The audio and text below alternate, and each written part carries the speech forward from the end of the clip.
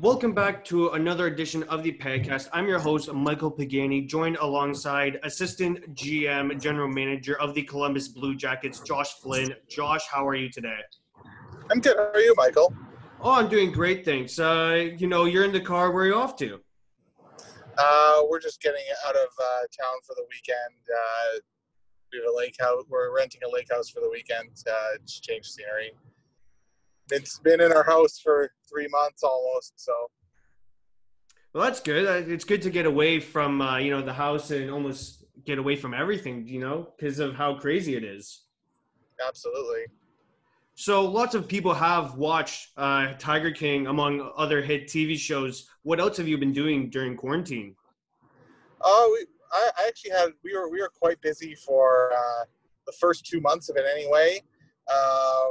Other than watching Netflix like everybody else, but we got some contracts done. We've been planning for different kinds of return to play scenarios. We had our scouting meetings, preparing for the draft that took a couple weeks. We've had meetings with our pro scouts. We've had meetings with our management group. So just trying to stay prepared for whenever we get back rolling again and when business gets closer to normal. Have you ever been watching like the NASCAR or Bundesliga ever since it's returned? So I never watched a maybe one Bundesliga game before this, and now I've watched probably 5 in the last week or so that it's been back. It's good to have live sports back. I watched the Tom Brady and Peyton Manning and Tiger Woods and Phil Mickelson golf match that was on the weekend. But like with the team sports, it's really interesting to see what the Bundesliga is doing, and they're kind of the canary in the coal mine for the rest of us, and we're all hoping it goes, or at least I'm hoping it goes off without a hitch and does well, and it's a sign of good things to come. Yeah, I'm sure everyone is sports thirsty, and I'm sure that the TV ratings have gone up for both NASCAR and Bundesliga ever since its return. I'm not sure if they have or haven't. I would hope that they have, yeah. Yeah, definitely. Now, speaking on your past, how did you get into general managing? I was a law student, and I grew up in Toronto, and always wanted to be in management in the NHL, and went to law school in Denver, Colorado, where I started working with an agency, and got my foot in the door that way. And they knew I always wanted to go onto the management side, and helped me open some doors, and made the move to Columbus a little over 12 years ago, and have been at it ever since. How busy are you during the season? During the season? Yeah. During a normal season, I'm on the road probably half the month, in the office the other half. Different times of the year call for different things. Early in the season, there's not so much in the way of research and contract stuff. We get our analytics up and going, and we're just kind of tracking stuff, but there's no real conclusions early in the year. We have a team that works on that, and good people that work on that. And then I'll spend a lot of time early in the season on the road because it's less busy in the office, and you can get out there and see a lot and get a good reading of the league under your belt. And then as we get closer to the trade deadline, it's kind of more around the team. I travel with the team some. We have meetings internally, get ready for that. And then after the trade deadlines, get ready for the playoffs, get ready for the draft, get ready for free agency. So there's always a lot to do. So what would be a typical game day for you? Typical game day? Generally, we'll go in the morning, watch morning skate, meet with our management group, go home for a bit, come back mid-afternoon, get some work done, see if there's anything we need to meet about and cover. Then we just watch the game, and I'll file a report on our games. I'll look at the analytics on our games, and otherwise just see how our team does.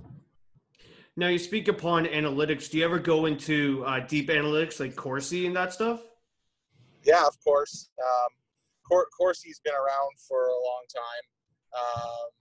that was kind of one of the foundational pieces that teams started to use for analytics, and we've gone even deeper than that with a lot of microstat tracking that we get from Sportlogic and from a couple other sources to kind of piece together on the junior level, and then we'll expand that to take in what the league's going to start tracking next year with their player puck tracking system. How stressful is it on trade deadline? That's a pretty stressful day for sure. You're generally up early, you're in the office early. I'm usually in the office by 7:30 or 8 in the morning, and then you're watching the clock the whole time, and we'll be sitting there, Jarmo's phone will be ringing, we're tossing trade ideas around, we're responding to trade ideas, we're discussing them as a group, we're trying to figure out what makes sense.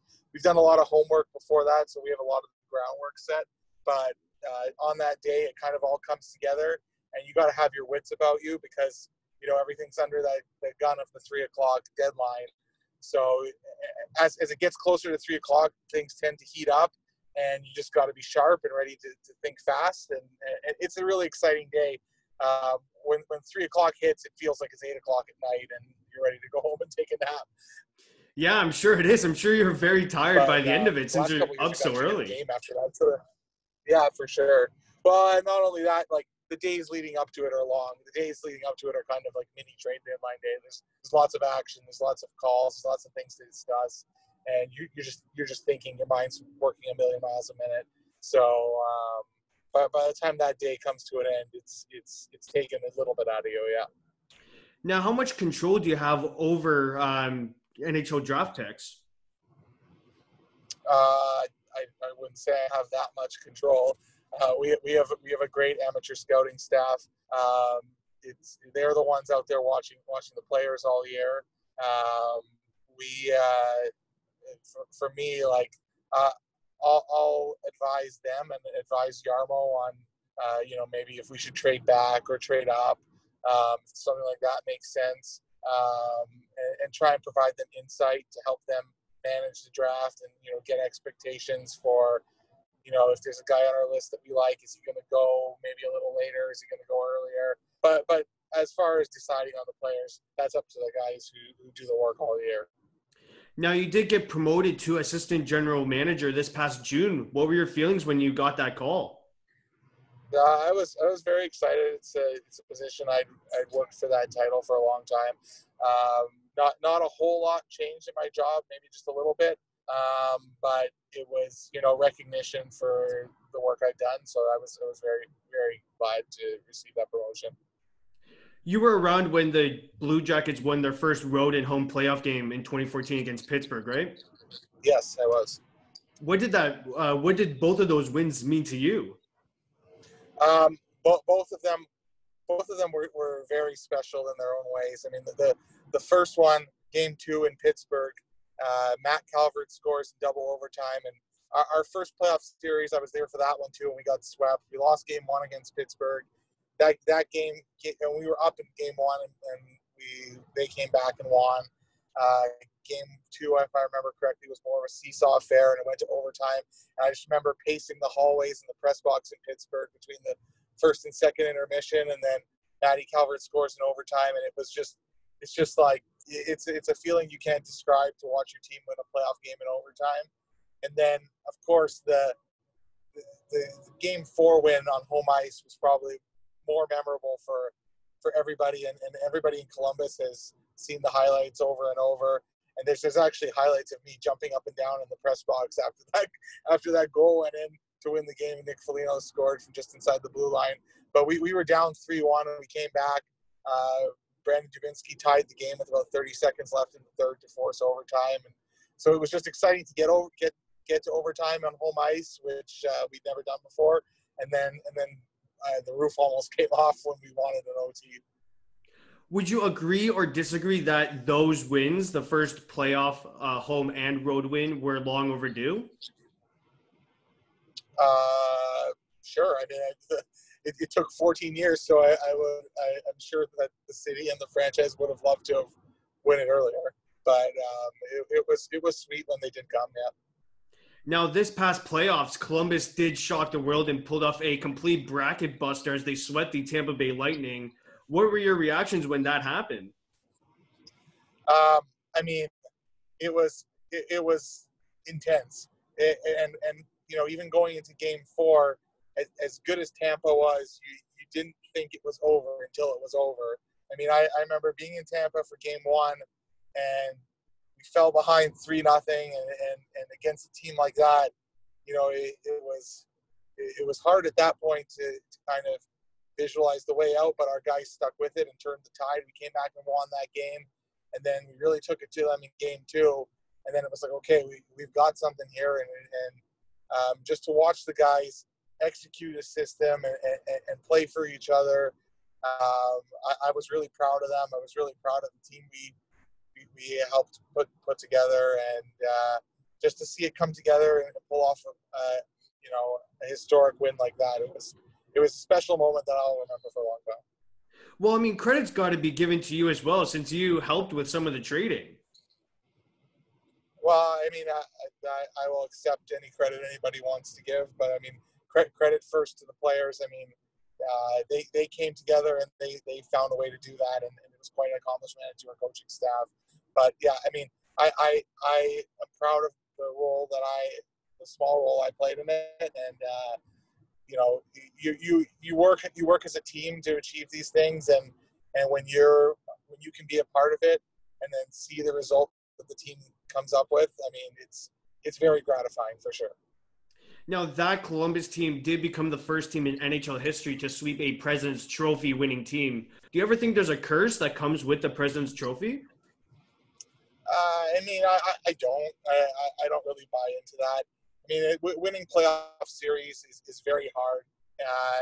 Every year, there's several very good teams that can win the cup. I mean, let's say you'd say there's 6 or 7 or 8 really good teams. All of them are cup worthy. I mean, you're still only looking at a 12.5% chance that you're going to win the cup if you're one of those teams. Winning the President's Trophy, there's been plenty of President's Trophy winners that have won the cup. It's not like it's something that happens once every 20 years. I mean, lots of them do win, but it's by far no guarantee that winning the President's Trophy is going to get there. But no, I don't think it's a curse. Now, with your job entailing you to deal with salary cap, what's the biggest problem with that? I don't know that there's a biggest problem. I mean, right now, there's a lot of uncertainty where we don't know where the cap's going to go. Normally, by this time of the year, you would have that clarity, and it makes it easier to plan and easier to game out your scenarios for the off season and the coming seasons, and where you want guys to fit. But this year, it's a little challenging. I mean, it's a unique challenge this year to try and plan for that, knowing the cap might not go up, it might go down, it might go up a little bit. So it's a total twist from before coronavirus. Everybody would have thought the cap's going up. So you got to think on your feet again and just try and regame it all out. And actually, that's one of the things we spend a lot of time on the first few weeks of the shutdown. Now, with free agency, it's definitely pretty hard to find. We've seen over the history of the NHL, it can be hard to find what both sides want with the player and the team. How hard is that? Like, how hard is it to find a fit? Yeah. How hard is it to find like the middle ground for both the team and the player to feel great?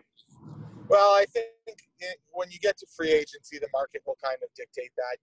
Now they have this interview period for a few days before you can actually sign players. So teams have more time to talk to players. Players have more time to get a feel for who's interested, get a feel for what the market might be like. So I think, the cost is the cost. I think you make a decision on if what kind of price range you're going to be in, and then it kind of solves it out. If the player wants to come to you, what market value is, which kind of comes to the forefront pretty quick. So I think as long as the player is happy with the fit and you're happy with the fit for the player, you end up feeling happy with the money. With the 2014 playoff format, the Blue Jackets are set to face the Toronto Maple Leafs. Who could be the X factor for the Blue Jackets against that series? Well, I mean, there's lots of players on our team that can be an X factor. We're getting healthy, which is big. I mean, Seth Jones is an all-star defenseman and has received Norris Trophy votes before, and we're getting him back. So certainly that the reintroduction of him to our lineup is going to help. Getting Oliver Bjorkstrand is going to help. How our goaltending plays is going to go a long way, as it always does in the playoffs. Sometimes you don't know where the X factor is going to come from. It's there's lots of unsung players that become playoff heroes. So we'll look to see who can make their mark. And if any team, if it's going to succeed in the playoffs, especially the way we play, it's going to be by playing as a team and getting there as a team. Now, fans around the league have been saying that the winner of this year's Stanley Cup will be attached with an asterisk. Do you agree with that chatter? That's discussion for the fans. I'm sure if we won the cup, it would be a moment we would treasure for the rest of our lives. Everybody that's involved, and I don't believe they'll be putting any asterisks engraved on the Stanley Cup. So your name will be on there regardless of what the fans say about whether there's an asterisk or not. So, how do you make sure that the team doesn't buy into those talks, that those talks don't get to the team mentally? It's not really something I'm that worried about, to be honest with you. I mean, we have a good group of professionals, and I don't think that will enter their mind. Now, John Tortorella has been a character when in front of the media. Is he the same off camera? No, not at all. He's, I mean, everybody's a character, right? I mean, everybody has something about them that you know, when you look at them in a window like the media, something will stand out about them. But he comes off a certain way to the press and has this reputation. But if you know him and you work with him and you're on a team with him, he's a really great guy. He cares a lot. He's very well prepared. Very good coach, and it's been a pleasure to work with him for the past 5 years. Do you believe that the media can portray his character in a different way than intended? I don't know. The media does all kinds of things that we can't control. That is very true. So I am from Burlington, and it is very special to the community when a player makes it to the NHL. What are your thoughts on Josh Anderson and where he came from? Josh Anderson is, I mean, coming into the league as a fourth-round pick. I mean, the odds are always against you as a fourth-round pick, less than 20, become players of quality in the NHL. To see everything he's done throughout his career, from London to the AHL winning a Calder Cup to being a big part of our teams over the years. It's a great story, and we're proud of what he's become as a player. Now, are you able to, I know you got injured this year, are you able to provide any health updates to the fans? I don't think that's for me to do at this time, but I know Jarmo mentioned in an interview yesterday we're getting close to health on most guys. We're going to have pretty much everybody back when and if we resume. Now, the NHL and local media outlets are replaying past games until the NHL starts back up again. Are you getting bored of those reruns? I've seen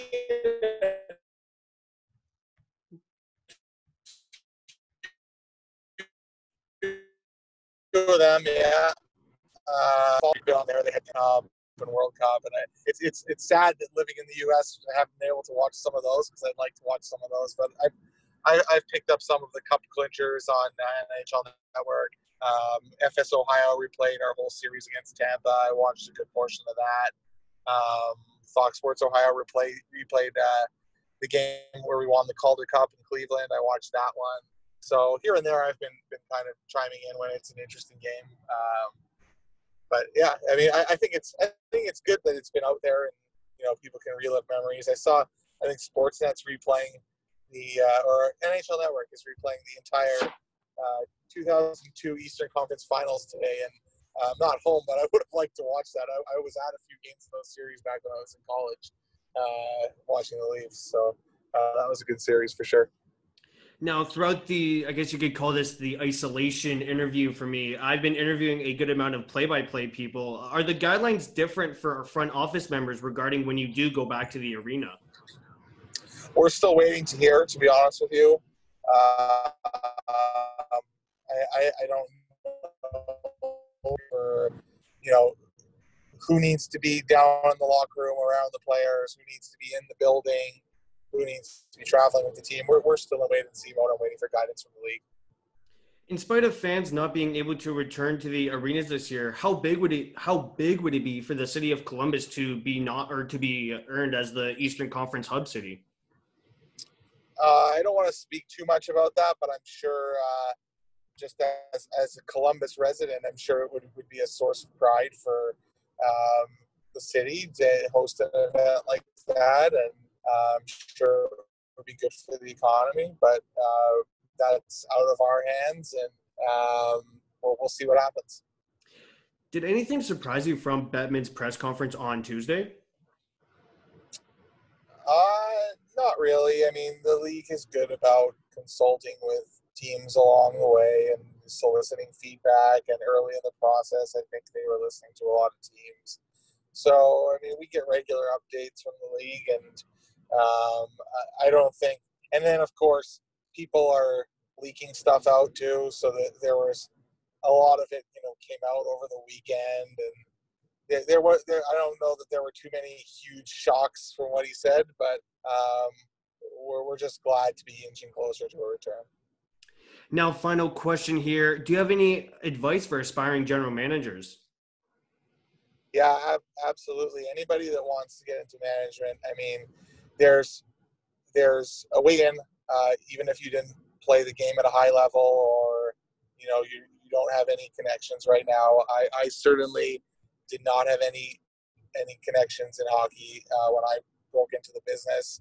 Just work hard, be passionate, make sure your passion comes through in your work, build relationships, don't shy away from sharing your work with people who are in the business, who can both give you feedback and who will speak on your behalf. That'll go a long way. Awesome. Well, I'd like to thank Josh Flynn, the Assistant General Manager for the Columbus Blue Jackets, for joining me on today's podcast. Thank you. It's great to be here.